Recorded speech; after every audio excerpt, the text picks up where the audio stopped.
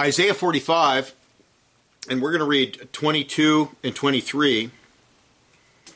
And today we're returning to the occasional elements of to worship, and this is the occasional elements of worship. We've come to oaths and vows, and I'll primarily talk about oaths because if you cover oaths, you've covered vows. Vows are made directly to God. Oaths involve people.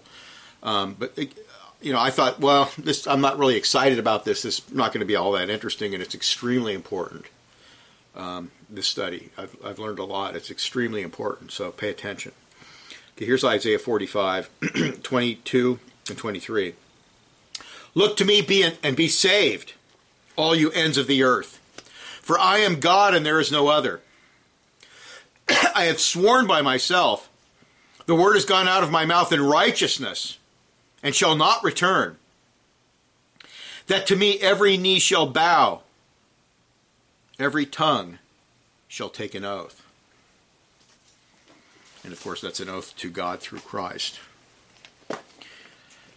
The activities of worship that are authorized but are outside the regular weekly elements of worship, public worship, and of course there's daily worship, scripture reading, prayer, preaching the word, hearing the word, psalm singing, the sacraments, etc., are defined by the Westminster Standards as, and this is 21.5, religious oaths, vows, solemn fastings, and thanksgivings upon special occasions, which are in their several times and seasons to be used in a holy and religious manner. Okay, so I still have to cover fastings and thanksgivings. These worship elements are not listed with the regular or ordinary elements because they are only practiced on certain occasions as a special need arises. For example, you get married. Well, you have marriage vows. You take oaths of each other. Severe trials, war, drought, famine, disease. That's when you want to fast. A seeking of reformation or sanctification in times of declension or revival, etc.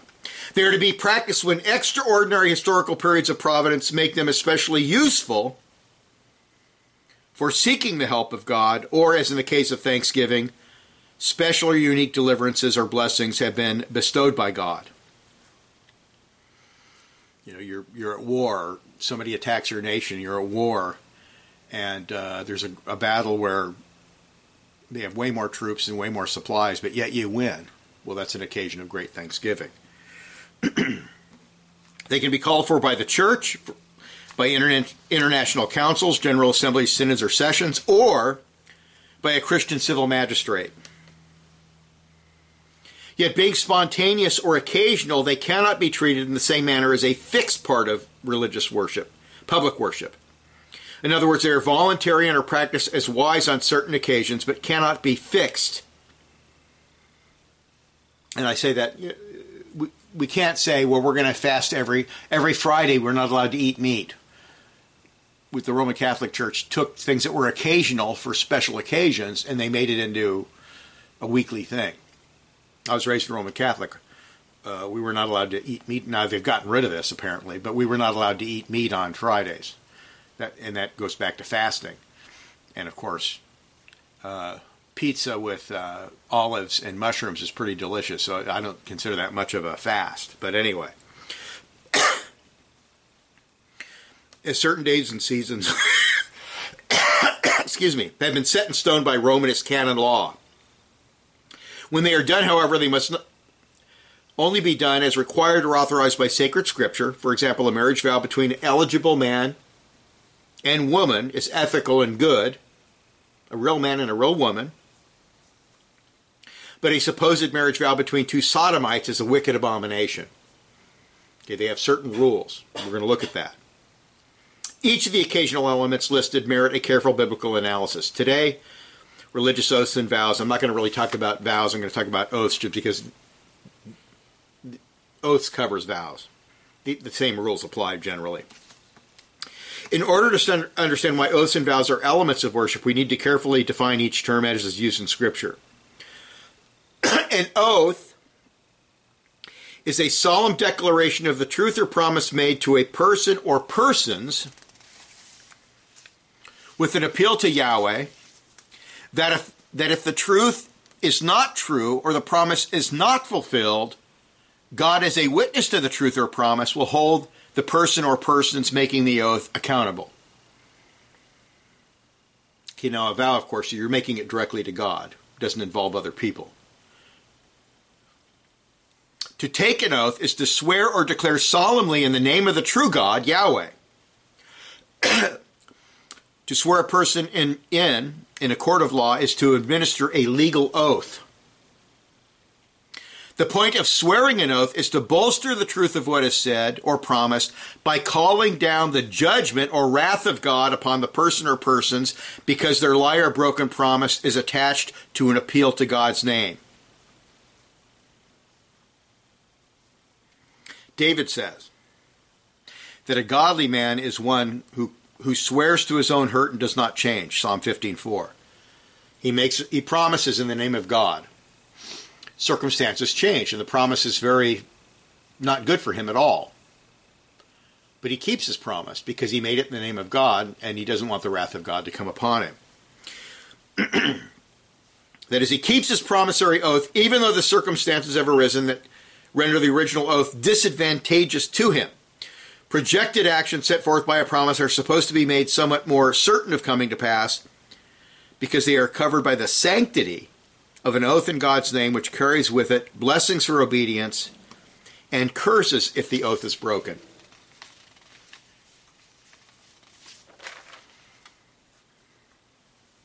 Now, oaths are used in association with court cases to prove the truth of a statement. For example, Exodus 22:10-11 says, "If a man delivers to a neighbor a donkey or ox or sheep or any animal to keep, and it dies, is hurt or driven away, no one seeing it, then an oath to the Lord shall be made between them both, that he has not put his hand into his neighbor's goods, or the owner shall accept that, and he shall not make it good." In other words, somebody's going away on vacation. He wants you to watch their donkey for a while. And the donkey gets sick and die, not to do it any fault of your own. It just happens. It gets sick and die. But there's no witnesses to it. Well, you make an oath to God, and then you don't have to give the guy a donkey. And if you're lying, of course, God's the one who's going to hold you accountable. Among a godly people, an oath is so serious that the other party must accept the oath as a statement of truth and drop the matter. Okay, if a man's willing to make an oath and there's no proof, it's your word against his, you don't know, an oath settles the matter. While it is possible that the one taking the oath could be lying, it's certainly possible, the injured party must trust God to punish him if he is to accept the Lord's justice. And people do lie, and you see these situations where it's his word against hers, or this guy's word against his, and there are no witnesses. Well, that's when you make an appeal to the Lord to be the judge of the matter. This type of law is the way to settle disputes when there are no independent secondary witnesses. The oath is taken, and God himself, who knows everything, serves as the witness. If someone was God-fearing but did not want to take the oath, he would have to restore the lost animal. Okay, in other words, if a person is godly, if a person is a believer, and he's tempted to lie because he doesn't want to pay for the guy's donkey, well, the fact that he fears God is enough for him to just simply pay the man to restore the donkey to him. Okay, you can see how it applies to a godly people. It's a very useful thing. Now, corporate oaths between people in a body, tribe, nation, or church and God are often referred to as covenants. After entering the promised land, all the people with understanding together with the political leaders, and this is from Nehemiah, this is 10:28, and this is after the captivity, entered into a curse and an oath to walk in God's law, which was given by Moses, the servant of God, and to observe all the commandments of the Lord our God. So they took an oath to be faithful to the covenant law. When it says they entered into a curse, oaths always presuppose a curse for those who disobey the oath. The point is, God sees, God knows the truth, God will judge those who lie, who break the oath. That's why it talks about entering into a curse. They took upon themselves a promise to reject the current world system and live in habitual obedience to the Word of God. They heartily agreed to suffer a curse if they backslid or rejected God's law.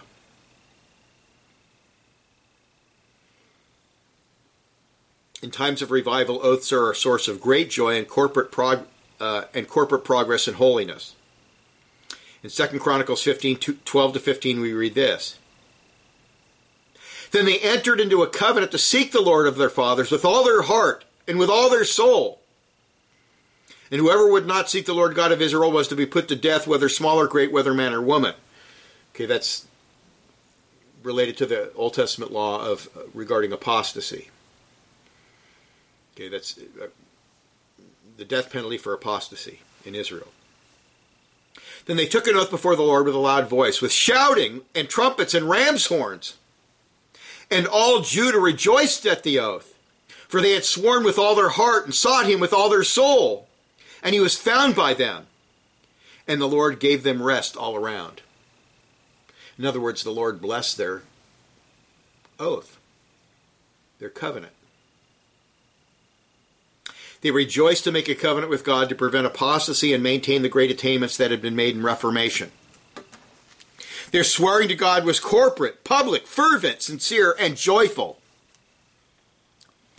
It is an honor and blessing to enter into a covenant with God. They are renewing the covenant that had been broken, and were drawing closer in practice to their covenant God. Remember, why was Israel in Babylon? Why was Judah in Babylon? Because they apostatized and became corrupt and were worshiping idols, etc., etc. We can see how an oath is an act of worship here. It's clearly an act of devotion and worship to God. The curse for swearing falsely is especially clear in Numbers 5:21, where a woman accused of unfaithfulness swears her innocence in a special ritual. Okay, the man, and of course the context of this is a man marries a woman. He thinks she's committed adultery, but he can't prove it. He thinks she's unfaithful. She says, I haven't been unfaithful at all. You're nuts. So this is what happens. Then the priest shall put the woman under an oath of the curse, and shall say to the woman, the Lord make you a curse and an oath among the people, when the Lord makes you your thigh rot and your belly swell. The woman's acquittal or punishment is solely determined by the Lord, who knows the truth of the matter. The Lord knows whether she committed adultery or not. If she did not commit adultery and is innocent, there will be no curse, and she will bear children and be a good wife, and the husband has to accept that. But if she's lying, woe be unto her. The Lord will curse her. Now that's obviously something supernatural, and that's obviously doesn't apply to today, but it gives you it shows the curse aspect of the oath. And once again, it's a situation where we don't have independent witnesses. His word against her word. Well, this is how you deal with it. And this is obviously supernatural.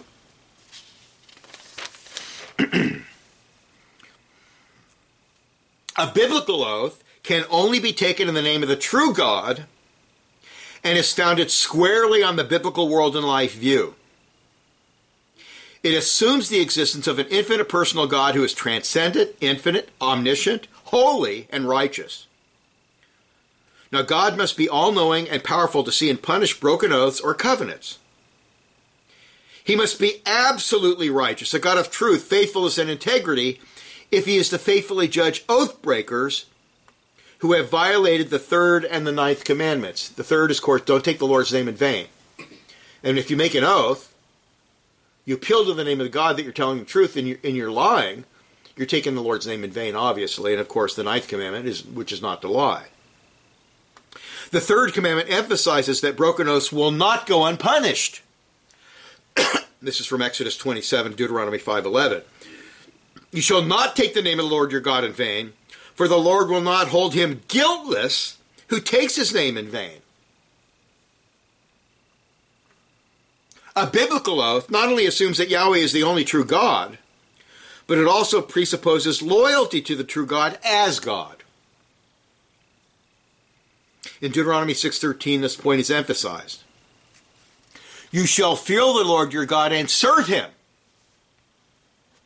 and shall take oaths in his name.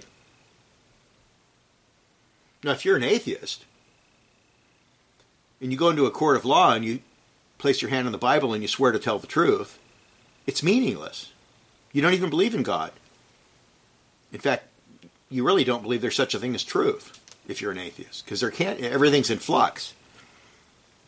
Now, in Egypt, the Pharaoh was considered God. He was the absolute lord over the people, and everyone was to serve him as their master. Because the people of Israel had been set free from state of slavery by Yahweh, they were not to forget their liberation and their allegiance to God as the Lord of the covenant. He is the source of law and justice, not the state. Therefore, all oath-taking must be in his holy name. To swear by a false god or by the state which claims to be God is a form of idolatry. To swear by Yahweh is a verbal recognition of the true and living God and his attributes. And this point is made especially clear by our text this morning, Isaiah 45:22-23. Look at me and be saved, all you ends of the earth, for I am God, and there is no other. I have sworn by myself, the word has gone out of my mouth in righteousness and shall not return, that to me every knee shall bow, every tongue shall take an oath. Of course, Paul alludes to this in Philippians chapter 2. Every knee shall bow and every tongue shall confess. He changes it a little bit, but now God, Yahweh, commands all men everywhere, Acts 17:30, to the farthest ends of the planet Earth to believe in Christ, John 3:16, confess him as Lord, Romans 10:9-11 and Philippians 2:11, and bow the knee to him as King and Lord over all, Philippians 2:9-10. That a true love and devotion toward Yahweh will occur is noted by bowing the knee and taking an oath of faith and complete submission to the Lord God of Israel. Once again, can we not see how clearly this is an act of worship, taking an oath? We are saved by the blood and righteousness of Christ in order to take an oath of allegiance to the one and only true and living God. This is a religious act where we acknowledge that our precious Lord's salvation has brought us into a covenant relationship to God. And I didn't put this in here, but what is our covenant relationship to God repeatedly compared to in Scripture? The marriage covenant. Christ, we are the bride of Christ. Ephesians 5, Revelation 20, 21, and many passages in the Old Testament. By taking the oath, we promise to love, honor, obey, and worship the true God through Christ. In addition, we knowingly place ourselves under Yahweh's special covenantal sanctions if we seriously backslide or apostatize. To take an oath to God through Christ involves a recognition that there is only one living and true God, and there is no authority above God. Yahweh is the source of truth, meaning, and ethics. Jesus is the only way of salvation, and we recognize the full inspiration and authority of Scripture. That is special revelation. That's our authority. God is our authority. Now, since Yahweh is the absolute sovereign Lord, creator, sustainer, ruler, judge, etc., and Jesus is the divine human mediator, has been given all authority over heaven and earth due to his redemptive obedience, Matthew 28:18 and following, Acts 17:30-31, Romans 1:4, Ephesians 1:7-19-23, Philippians 2:9-11, etc. The true worship of God requires an oath of total submission, loyalty, service, and obedience. You remember Exodus 19. They've been delivered from Egypt. They've been delivered from slavery, to idolatry, and to the Pharaoh, statism. God gives them the Ten Commandments. He speaks them verbally. And what do the people do? All that the Lord has said we shall do. They covenant with Yahweh, and of course, that'll be repeated. This is true both individually and corporately. Jesus is Lord over individuals as well as the state, church, schools, businesses, homes, and everything else. He is Lord over all. And there's no doubt about that. We just sang Psalm 2. There's no doubt about that. Psalm 110, there's no doubt about that. This informs us that oath-taking by nature is always a religious act. Those who believe in Christ align themselves with God's law order and seek to habitually conform themselves to the requirements of the covenant, which is the purpose of sanctification both individually and corporately.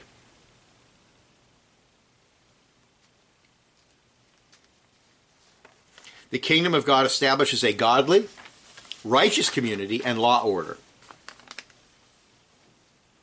Since Yahweh alone is God, and beside him there is no other, Isaiah 45:22, all forms of unbelieving, pagan, atheistic swearing are by nature superstitious, illicit, and satanic. These secular humanists that run our government and the courts and so forth, and they have people put their, due to our Christian tradition, they put their hand on the Bible, which I believe is kind of superstitious. You don't need to put your hand on the Bible. You just, if you swear to God, it's the God of the Bible. Such swearing is done in contempt of God and his revealed truth. In secular society, it is a meaningless ritual, only practiced because of traditions from a Christian past. For in secular humanistic states, autonomous man is the source of law, truth, and justice. And of course, with quotation marks around it, because they don't really. If you believe in an evolutionary, macroevolutionary universe, there is no such thing as truth. In a changing universe, everything is in flux. There is no fixed truth. There are no fixed ethics. It's all arbitrary. For unbelieving and apostate people, swearing to Yahweh has been replaced by a profanity against God. They're taking the Lord's name in vain. And such men have aligned themselves to Satan. They use Jesus or God's name in a hostile, insulting, perverted sense, mixed with profanity related to sexual practices and excrement. That's where we get this word swearing, swearing in the bad sense. Blankety blank this, blankety blank that. They seek power from below. In the rejection of God, they unwittingly seek power from below in the negative, perverted, disgusting realm of darkness. Biblical swearing is an act of faith, devotion, allegiance. Unbiblical swearing is an act of hatred, contempt, perversion, idolatry. It denies the true God is ultimate and transcendent. And it ultimately is rebellion, human autonomy from God and his word. Now, biblical oath-taking is very important for a well-ordered society. Oaths are taken by political officers, ministers, elders, husbands and wives, those who testify in a court of law, and various contractual situations. Now, while it is true that the ninth commandment requires honesty and truth in all speech and written documents, the entrance of sin into the world and man's sinful nature makes oaths necessary, so that men see that lying, perjury, heresy, and propaganda are offenses not just against man, but against God, who is truth itself. They are offenses that guarantee the judgment of God. See, for example, Exodus 20, verse 7. Western societies that have apostatized from the faith, and we're talking about all of Europe, Russia, the United States, Canada, Australia, New Zealand, and adopted a secular humanistic worldview, atheistic naturalism, or macroevolution. And by the way, just a side note, Hubble's telescope, not Hubble, what's the new one called that just came out a couple months ago? Well, they just have the biggest telescope that's way bigger and more powerful than Hubble, has already disproved the Big Bang Theory, that the universe evolved. They found galaxies that are just as big or bigger and just as developed as ours, way, way, way, way back when they're not supposed to be any galaxies. And it's thrown their whole worldview into crisis because they believe galaxies take, billions and billions of years to form. And here they are. Or hundreds of millions of years to form, and here they are fully developed way, way, way back at the near the beginning of of time, near the beginning of the supposed Big Bang, or whatever you want to call it. So science, if you look at science through Christian worldview, through Christian glasses, science always proves creationism. It always proves that the true God created the universe.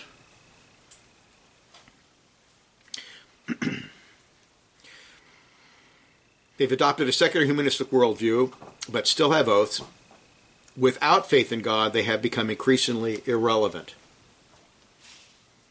Where there is no regard for truth, when men can subscribe to oaths and vows with no intention of abiding by their terms, then social anarchy and degeneration ensues. Where there is no fear of God, then the sanctity of oaths and vows disappears, and men shift the foundations of society from the truth to the lie. And that's exactly what's occurring in the United States of America. Marriage vows are not taken seriously by most people. 50% of marriages end in divorce. And we're not counting the many, many percentages above that that commit adultery and are unfaithful but don't get divorced.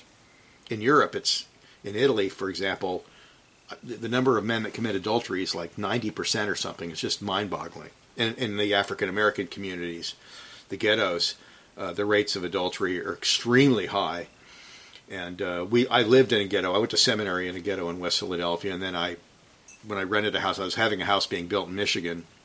I was planning a church in the 90s, and we lived in an African-American neighborhood, and I did a bunch of evangelism, so I got to know all these people within a radius of like 6 blocks, and it was all these African-American women that were divorced. Every one of them. There was only one couple, and he played for the Detroit Pistons. There was only one couple in that giant neighborhood where it wasn't black divorced women. So marriage vows aren't taken seriously, and the secular state concurs by passing no-fault divorce laws. Politicians swear to uphold the Constitution while purposely seeking to get around it and to destroy the Constitution. The Democratic Party hates our Constitution. They don't believe in the Constitution. They appeal to them when it suits them, but they don't believe in the Constitution. They want to change laws and do arbitrary things as long as it helps their power. Churchmen swear to uphold their standards, yet openly teach and practice many things contrary to their standards.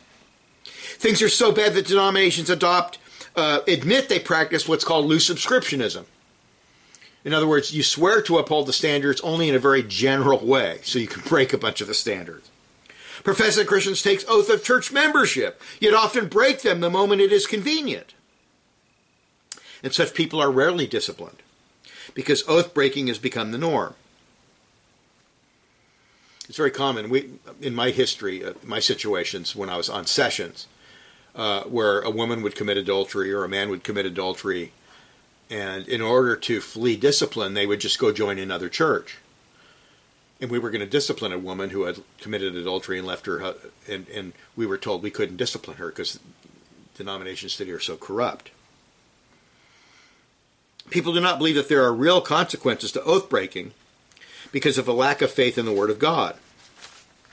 Yet to despise, abuse, and profane the oath is an offense which denies the validity of all oaths, of all order, law and order, of all courts and offices. It is an act of anarchy and revolution. And that's what we're experiencing today. What is the point of swearing to tell the truth, the whole truth, and nothing but the truth upon the threat of a curse from God if there is no infinite personal God who is the source of moral law, meaning, and justice? And, I watch these atheist knuckleheads on YouTube who are very popular, extremely popular, because people who are living in sin, who are going to go to hell, like to have people confirm their unbelief and their rebellion against God. And their arguments are absolutely stupid and arbitrary. They're totally stupid and arbitrary. I really wish Greg Bonson was alive to debate these knuckleheads. In our modern secular society, oaths are largely empty rituals. The anti-Christian state creates its own fiat laws, and consequently only those who offend the state are held to account for oath-breaking. If you're a liberal Democrat, you can lie, steal, break oaths, break the law, left and right. Nothing happens. But if you're a Republican, especially a conservative, they're going to go after you and they're going to throw you in jail. It's all arbitrary. It's all based on power. It's based on arbitrary law, status law. Because modern statist politicians see themselves as the ultimate authority, not the true God who created the heavens and the earth, they deny the validity of an authority above mankind and hold to a political and ethical intolerance. Their ethics is autonomous, arbitrary, evolving, situational, man-determined. So, one decade, Biden says, marriage is between a man and a woman. I'm totally opposed to sodomite marriage. He would say homosexual marriage or whatever. Then, 5 years later, if you're opposed to homosexual marriage, you're evil. True oath-taking involves a sincere, hearty obedience to the first commandment. Those who swear to God according to Scripture submit every sphere of life to Yahweh's law word. Those who reject the Lord can only take his name in vain, for they trample underfoot the first commandment and thus develop societies and cultures at war with Christ and alienated from his perfect moral law. As the Christian worldview fades into oblivion, totalitarianism and anarchism rear their satanic heads. That guy in New York City, what is he, Attorney General, whatever you would call him, he's the head enforcer of the law. He let a murderer off. The guy committed murder. He was a black man murdering a black woman with witnesses. He let a black murderer off. He dropped the charges, but he's going after Trump for something that happened many years ago. And while corrupt, it's nothing compared to murder. The Christian oath to God through Christ involves a commitment to stand up for biblical righteousness against evil. It is why true Christians are a salt and light to society.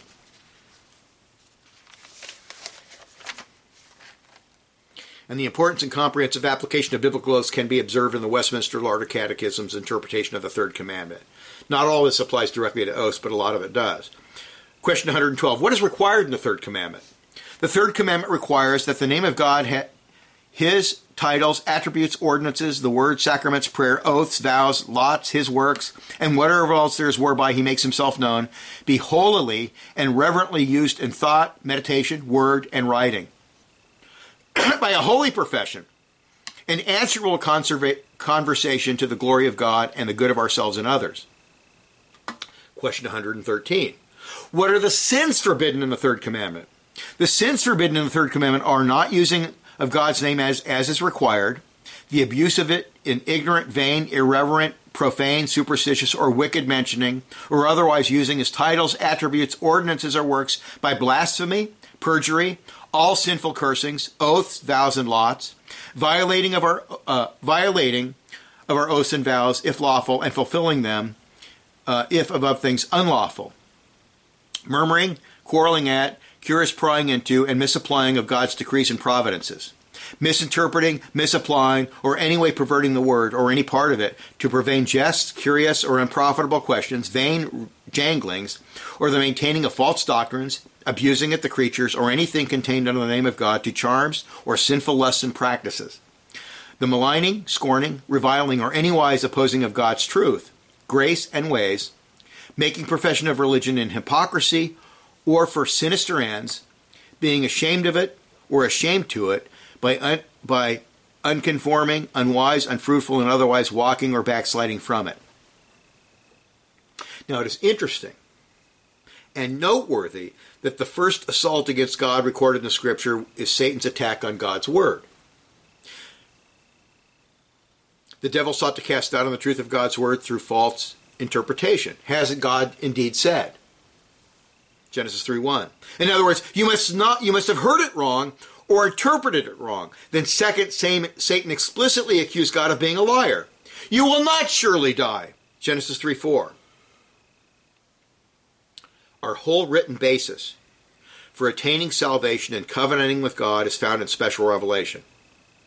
We learn that Yahweh has infallibly revealed himself and that we can hardly trust all of his promises. All the covenants made with God's people are based on promises made by God. The Lord assured Abraham that what he promised would certainly come to pass by taking an oath, Genesis 15:18. So we see that oaths actually are very, very important. I thought, well, it's kind of a boring topic, and it's not a boring topic at all. Now, this raises the question.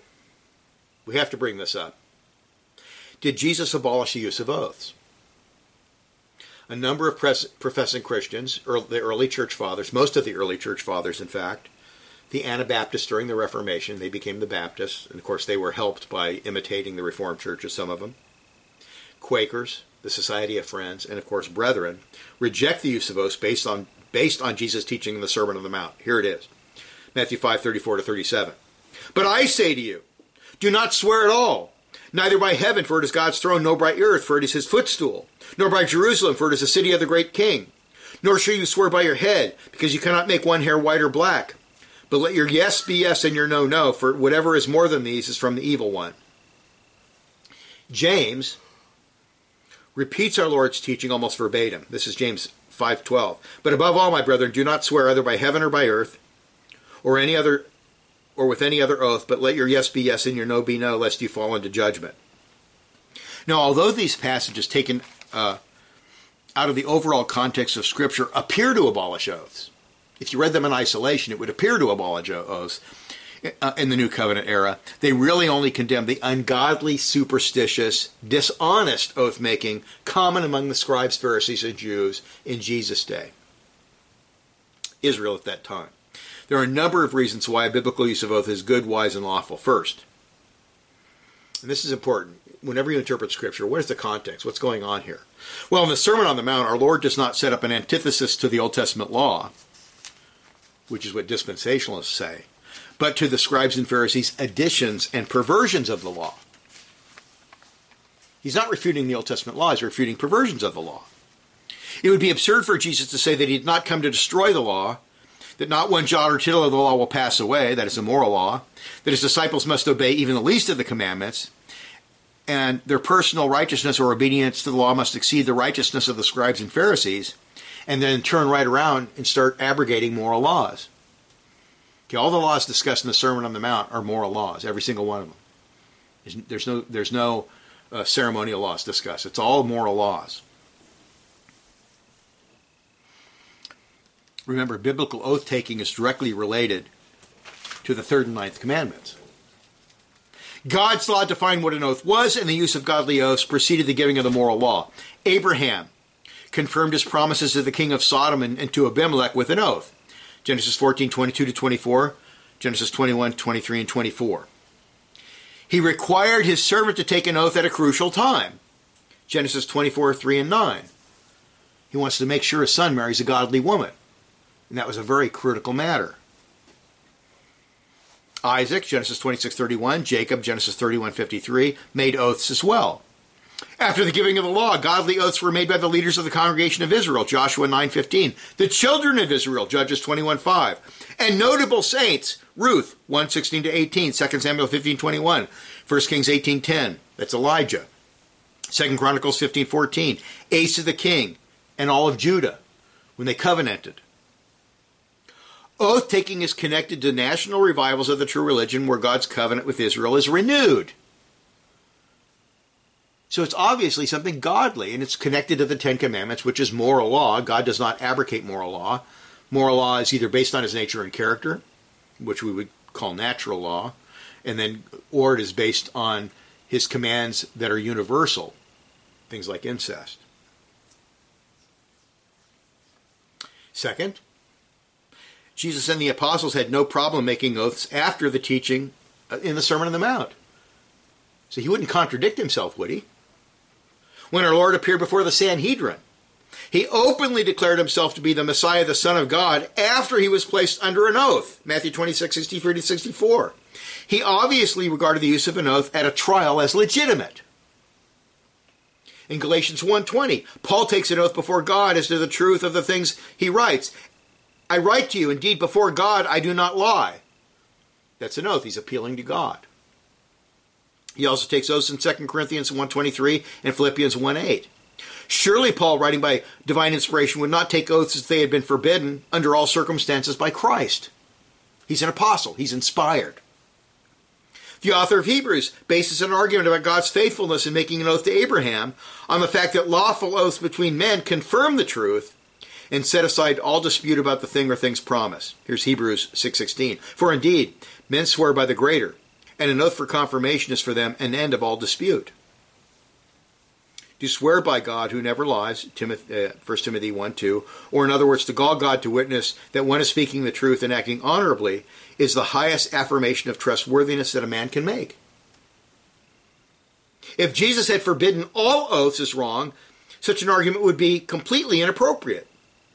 Therefore, given the testimony of Scripture, oath-making is lawful as long as it is not based on human tradition or abuse. The problem was the abuse of oaths by the Jews, and we'll look at that in a second. Because of man's fall into sin and his corrupt tendency to lie, oaths are necessary on certain occasions to keep the temptation to dishonesty in check by adding seriousness, authority, solemnity, and a greater threat of judgment by God. What do you think oaths are part of the marriage? Why do you think people take marriage vows? Now, I know that modern marriage vows have been altered. They've been altered where they get rid of all that stuff out of it. All the Christian stuff is eliminated now because people get married for a while and then they get sick of this or that and they leave. Third, when making exceptionally strong statements, it was not uncommon among Hebrews to speak in an absolute manner with an understanding that the audience would already know that there are certain qualifications. It's a Hebraistic way of speaking. The abuses of the Jews with regard to oaths were so serious that our Lord is essentially teaching that if one is going to use oaths in such a profane, trivial, perverted manner, it is better to avoid oaths altogether. They were swearing by this, they were swearing by that, they were swearing by all these things that were not God, and they did so, we're told, by Jesus in order to get out of the promise. They wanted to get out of it. One should not make grandiose promises that one does not intend to keep, but should simply say yes or no. The rabbis had developed a whole system of different formulas that went beyond Scripture. They were swearing by heaven, earth, Jerusalem, the temple, the gold of the temple, and even on their own head. None of this came from God's word. It all came by way of human traditions. If we look at Old Testament oaths, men would swear by God, Genesis 21:23, or by the Lord, Genesis 24:3, Numbers 32, 1 Samuel 24:21, 2 Samuel 19:7, by Jehovah's name, Leviticus 19:12, Deuteronomy 6:13, and 10:20. To the Lord your God, Deuteronomy 23:21. To the Lord of hosts, Isaiah 19:18. Even God, because he could swear by no one greater, swore by himself. Hebrews 6:13, see Genesis 22:16, Isaiah 45:23, and Amos 6:8, and Ezekiel 17:19, and Jeremiah 44:26. In some instances, the appeal to God is there, but it is more indirect. For example, in Jacob's covenant with Laban, the patriarch says, and this is from Genesis 31:50, although no man is with us, God is witness between you and me. God knows what we're doing here. A man who is concerned to demonstrate the truthfulness and sincerity of a statement could also use the formula, as the Lord lives. 1 Samuel 14:39, 19:6, 20 verse 3, 2 Samuel 15:21. The common Jewish form of swearing in Jesus' day was superstitious. In other words, it was not commanded or authorized by the Word of God. All oaths that are not made to the true and living God are by nature idolatrous. They're superstition. In fact, the underlying purpose of the different formulas in the matter of oaths was to be able to make promises that could be broken. According to the teaching of the ancient rabbis, swearing by heaven and earth meant to swear by the hosts of heaven and the hosts of earth. Mishnah, Sebuot, C4, section 13. The Jewish writer Philo says that it refers to the sun, stars, and the whole earth. Since the Jews regarded these things as part of the created realm and not God himself, they did not look upon such a promise as a binding oath. In other words, they made an oath that they knew they could break. And that is very dishonest. It's very deceptive. They would also swear by Jerusalem because it was the holy city. In the Gemara we read, he that says as Jerusalem does not say anything till he has made his vow concerning a thing which is offered up in Jerusalem. And the point there is you could make a promise and then just not make an offering, and then your promise, you could break it. And you know the Sermon on the Mount. They were getting out of taking care of their parents. They were getting out of doing all these things. People have this attitude that the Jews were really righteous. No, they weren't. They weren't righteous. They had an outward piety, but they were total hypocrites. They were phonies. They didn't take care of their parents. They weren't honest. In the thinking of the scribes and Pharisees, there were different degrees of oaths. An oath sworn to the Lord was the highest form of oath and must be kept. But there were all sorts of lesser oaths that could be broken if necessary or expedient. As with most religious traditions, this gave the religious leaders greater power over others. Today, in corrupt Presbyterianism, with loose subscriptionism, what does it do? The Westminster Standards aren't the standard of the church. It's the decision of the synod or court that is the standard, not really the standards. They give themselves more power by corruption. With their sophisticated rabbinic casuistry, they could break these promises, all the while thinking they had not violated the ninth commandment. Thus, in their perverted logics, oaths which were designed to increase the likelihood of truth-telling and faithfulness became instruments of dishonesty and fraud. Oaths which were supposed to add solemnity and guarantee reliability became flippant, profane, hypocritical, trivial. It's like a child, cross my hope to die, that kind of nonsense. It's just all trivial nonsense. By making oaths into a sort of game like a child who believes it's okay to, when he crosses his fingers behind his back, to lie, the scribes and Pharisees became like the devil and caused all promises to be called into question. The scribes and the Pharisees would also say oaths for dramatic effect, to make an impression, to spice up daily conversation. Thus, they were using oaths all the time for minor issues that did not merit the seriousness of an oath. Consequently, they were taking God's name in vain. Oaths are not for trivial things. Oaths are for critical things like marriage or a church covenant. If we look at God's holy law, oaths, vows, and covenants were serious affairs that were not to be entered into lightly. Consequently, oaths were actually quite rare. Oaths were used in civil courts in matters of theft, Exodus 22:10 and 11, Leviticus 6:3. And as we noted, suspicion of adultery, Numbers 5:11 to 28. They are used in important business transactions and crucial duties. For example, when Abraham sent out his chief servant to find a bride for Isaac, he made him swear not to get a wife from the Canaanites, but rather from his own family, Genesis 24:3-4. What's more important than finding a godly maid? The rare serious oath-taking under the law had been replaced by the rabbis with glib, frivolous oath-taking similar to what one hears today among pagan children. Oath-taking is rare, but it is necessary for very serious matters. The cure for the pharisaical abuse of oaths is not to eliminate the useful, good, biblical use of oaths, but rather to speak the truth in love at all times. Ephesians 4:12 and 25, 2 Corinthians 13:8, without equivocations, and to stop using oaths for things that do not merit them. And I think the dishonesty, for example, the Federal Vision guys, like Doug Wilson's book, they deliberately write theology in a very equivocal way so they can teach heresy and deny it. It's very deceptive. Ironically, it is often the people who are the most dishonest who multiply oaths, for they help induce people to believe their lies. Those who swear to God yet who really reject his attributes and authority and thus intend to deceive, insult, and mock they insult and mock the living God, the true God. They are placing themselves in a position where the wrath of God is inevitable.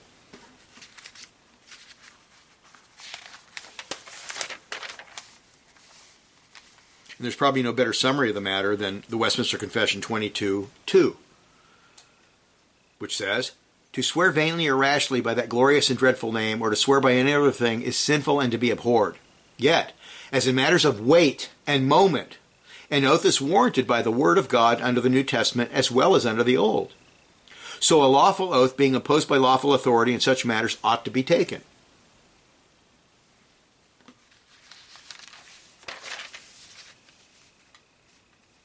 Now, biblical oath-taking is crucial to a godly society. Oaths are required for the family, the church, and the state.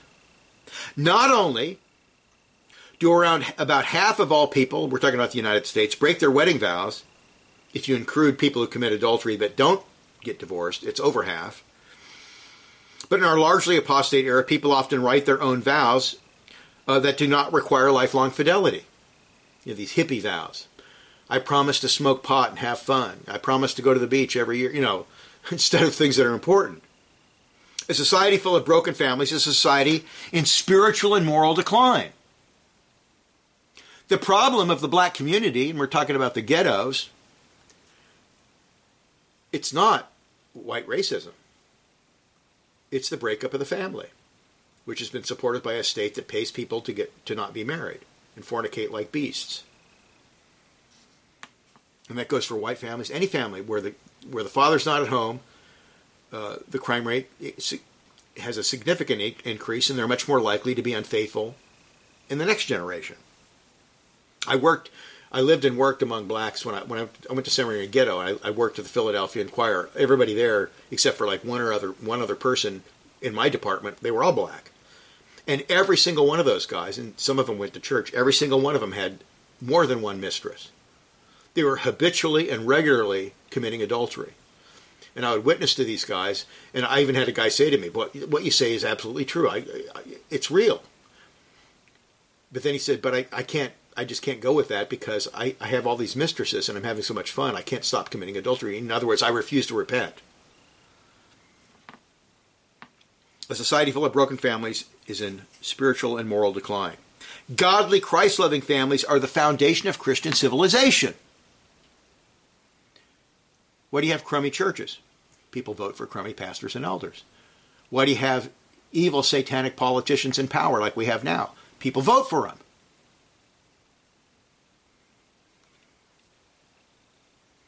Oaths are crucial for a righteous civil government. For a godly constitutional republic is dependent on people voting based on honest, accurate information. In addition, if men do not rule according to a biblical standard because they lied to get elected and refuse to keep their oath to enforce God's unchanging absolute moral law, a society will eventually descend into anarchy and tyranny. That's why, of course, we need to have a Christian America, and we need to have politicians have to be a member of a Bible-believing church before they can be elected to office. That has to occur. The more that America has drifted away from its Christian roots, the more corrupt, dishonest, and evil politicians have become. Politics without loyalty to the true God and his moral law is satanic and blasphemous. Biden and all these people in his administration, those people are satanic to the core. A civil order based on oath-breaking, lies, and rank propaganda is antinomian and ripe for judgment. These people were elected. Now, I think there was a lot of cheating going on, but he won. He was elected. And when the judgment comes, because the guy's a total Satanist, a thief, a liar, the people deserve their judgment. Now, the people who didn't vote for him, they're going to suffer too, unfortunately, because of the covenant headship of the civil magistrate over a nation. The whole nation suffers. The Democrats, who are explicitly anti-Bible, anti-Christ, anti-moral law, are turning society into an anarchistic hell.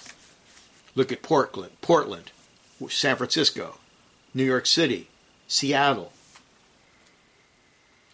Stores that have been in Portland for a whole generation, they're closing right and left because there's so much theft, and they're not prosecuting the theft. It's antinomian to the core. God calls them to repentance. Leviticus 19, 12, and 15. You shall not swear by my name falsely, nor shall you profane the name of your God. I am the Lord. You shall do no injustice. You shall not be partial to the poor, nor honor the person of the mighty. In righteousness you shall judge your neighbor. It's exactly the opposite of this policy of equity, which steals from people who are productive and honest in economic matters, at least they should be, to give to people who are poor. And in this nation, if you're poor, it's your own fault. I can get a job in 5 minutes.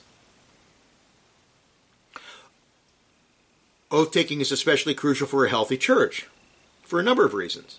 First, it is a religious basis for a covenant of church membership. When a person joins himself to a legitimate Bible-believing church, he makes a public oath before God and the local body of believers, not only to walk in a manner that is covenantally faithful, but also to confess and uphold the doctrinal attainments of the Protestant Reformation. And if your church doesn't have that kind of vow of church membership, then your church is crappy, bad. In more godly times, people were required to learn and confess the Westminster Standards, or on the continent, the three forms of unity. Because all church members are still sinners and must fight against the sinful flesh, there must be a strong commitment to love one another and work for each other's edification, not destruction. And the passage is from Corinthians. I forgot to look it up. If church members understood this teaching and obeyed it, gossiping, slander, and working to destroy others in the church would not be a problem at all. But it is a serious problem. Gossip is, even among elders, gossip is a serious problem. I know elders that's all they want to do. There were prayer meetings I quit attending because they were gossip meetings. They would spend an hour gossiping before they prayed. Second, oaths, biblically applied, are supposed to help churches maintain godliness and doctrinal integrity. Ministers and elders are supposed to swear to uphold certain doctrinal standard. If they do not believe in that standard, they are not qualified to serve as shepherds or overseers of God's flock. When men are allowed to swear to a standard with crossed fingers, or only in a very general manner with a number of exceptions, doctrinal integrity will over time decline. That's a fact. It results in declension by hundreds of qualifications. And all we need to do is look at the history of the mainline denominations where they declined and completely apostatized over time through this process. If we don't learn from history, we're fools. We see the importance of honest, unequivocal, unambiguous oath-taking in church courts. Even a number of conservative Bible-believing Presbyterian bodies today are in the midst of decline due to their lax concept of oath-taking. The original Presbyterians, the Covenanters, and the Puritans would not be welcome in almost all conservative Presbyterian seminaries, colleges, and churches today. I don't know of one seminary, and I'm including Joel Beeke's, he calls it a Puritan seminary. He's not a Puritan at all. They celebrate holy days, and he's covenanted with covenant breakers in the OPC and the PCA. There's not one seminary in the United States who would want John Knox teaching there, or George Gillespie, or Samuel Rutherford. They would not be welcome, because those guys wouldn't tolerate Christmas. They wouldn't tolerate Easter. They wouldn't tolerate organs, which they considered as wicked as burning incense, and they wouldn't tolerate singing man-made hymns, which are unauthorized. They wouldn't be tolerated for 1 minute. Third, and we'll end with this because I've run out of time. Public corporate oath-taking or covenanting is crucial for the advancement and upholding of Reformation and revival for both church and state. The original Presbyterians of the First and Second Reformation periods in Scotland recognized, based largely on what the righteous kings of Judah did in times of Reformation, Asa, Jehoiada the priest, Hezekiah, and Josiah, that entering into a solemn covenant to bind everyone in the church and Christian state to adhere to, uphold, defend, and protect the spiritual, moral, and doctrinal attainments of the Reformation was an excellent practice for corporate sanctification. They wisely recognized that due to the sinful flesh, there was a historical tendency for a confessing people to backslide, decline, and even apostatize over time. Just look at the history of Israel. Look at the history of the Christian church. Although the Bible requires obedience and doctrinal integrity of all Christians, a covenant adds the further obligation of an oath, indicating greater dedication to the cause of Christ and the true religion. And this biblical godly oath has a descending obligation on future generations. We want to preserve the truth for our children and our grandchildren. They recognized the great importance of the Reformation against popery and prelacy and did everything they could from a biblical perspective to maintain those precious attainments and pass them on to future generations. Now, due to declension, national ecclesiastical covenants have fallen out of favor and today are largely forgotten. Nobody believes in covenanting anymore except for a few people in the RPCNA, a few people in the Free Church of Scotland continuing, very few, and the Steelites. That's it that I know of. There may be people out there. I'm sure there's people in Brazil and other people I don't know about. The reason for the sad state of affairs is obvious. A church in decline that is departed from previous covenant attainments is not in a position, either doctrinally or morally, to swear to uphold the prior attainments. If they did, they'd have to admit they've declined and repent. And they don't want to repent. They have no intention of repenting. In fact, the decline, the perversion, has been incorporated into their standards. You know, the idea that Christ is king over the state and that a state has a moral obligation to bow the knee to Christ. That's been rejected by the change in the Westminster Standards that is held by the OPC and the PCA. Pluralism. The idea that God accepts idolatry and we should accept idolatry. That's insanity. A man who is unfaithful to his wife is not in a position to rededicate himself to his marriage vows. And that's the problem with the churches today. We have to get back to covenanting. Oaths and vows are crucial. And what's going on today, because our society no longer is following the Bible or following Christ, they still are taking a Christian oath in courts. Politicians still take Christian oaths. And they don't believe in it. It's all a lie. It's all a sham. They're blasphemers. They're wicked. So we need to get back to the Bible and bow the knee to Christ. Let us pray. Father, we thank you for your teaching on oaths and vows. And we're just amazed, Lord, how it's a blessed thing once we understand it. And it's something we need to do corporately. And we pray, Lord, for reformation. Our land is so wicked now. If it does not repent, we know your judgment will fall. We're already under some judgment, but we haven't seen anything yet if they don't repent. So, Lord, help us to be obedient to your dear Son, Jesus Christ. Obey his word in thought, word, and deed. To bow the knee to him in everything. Place him first in everything. In Jesus' name, amen.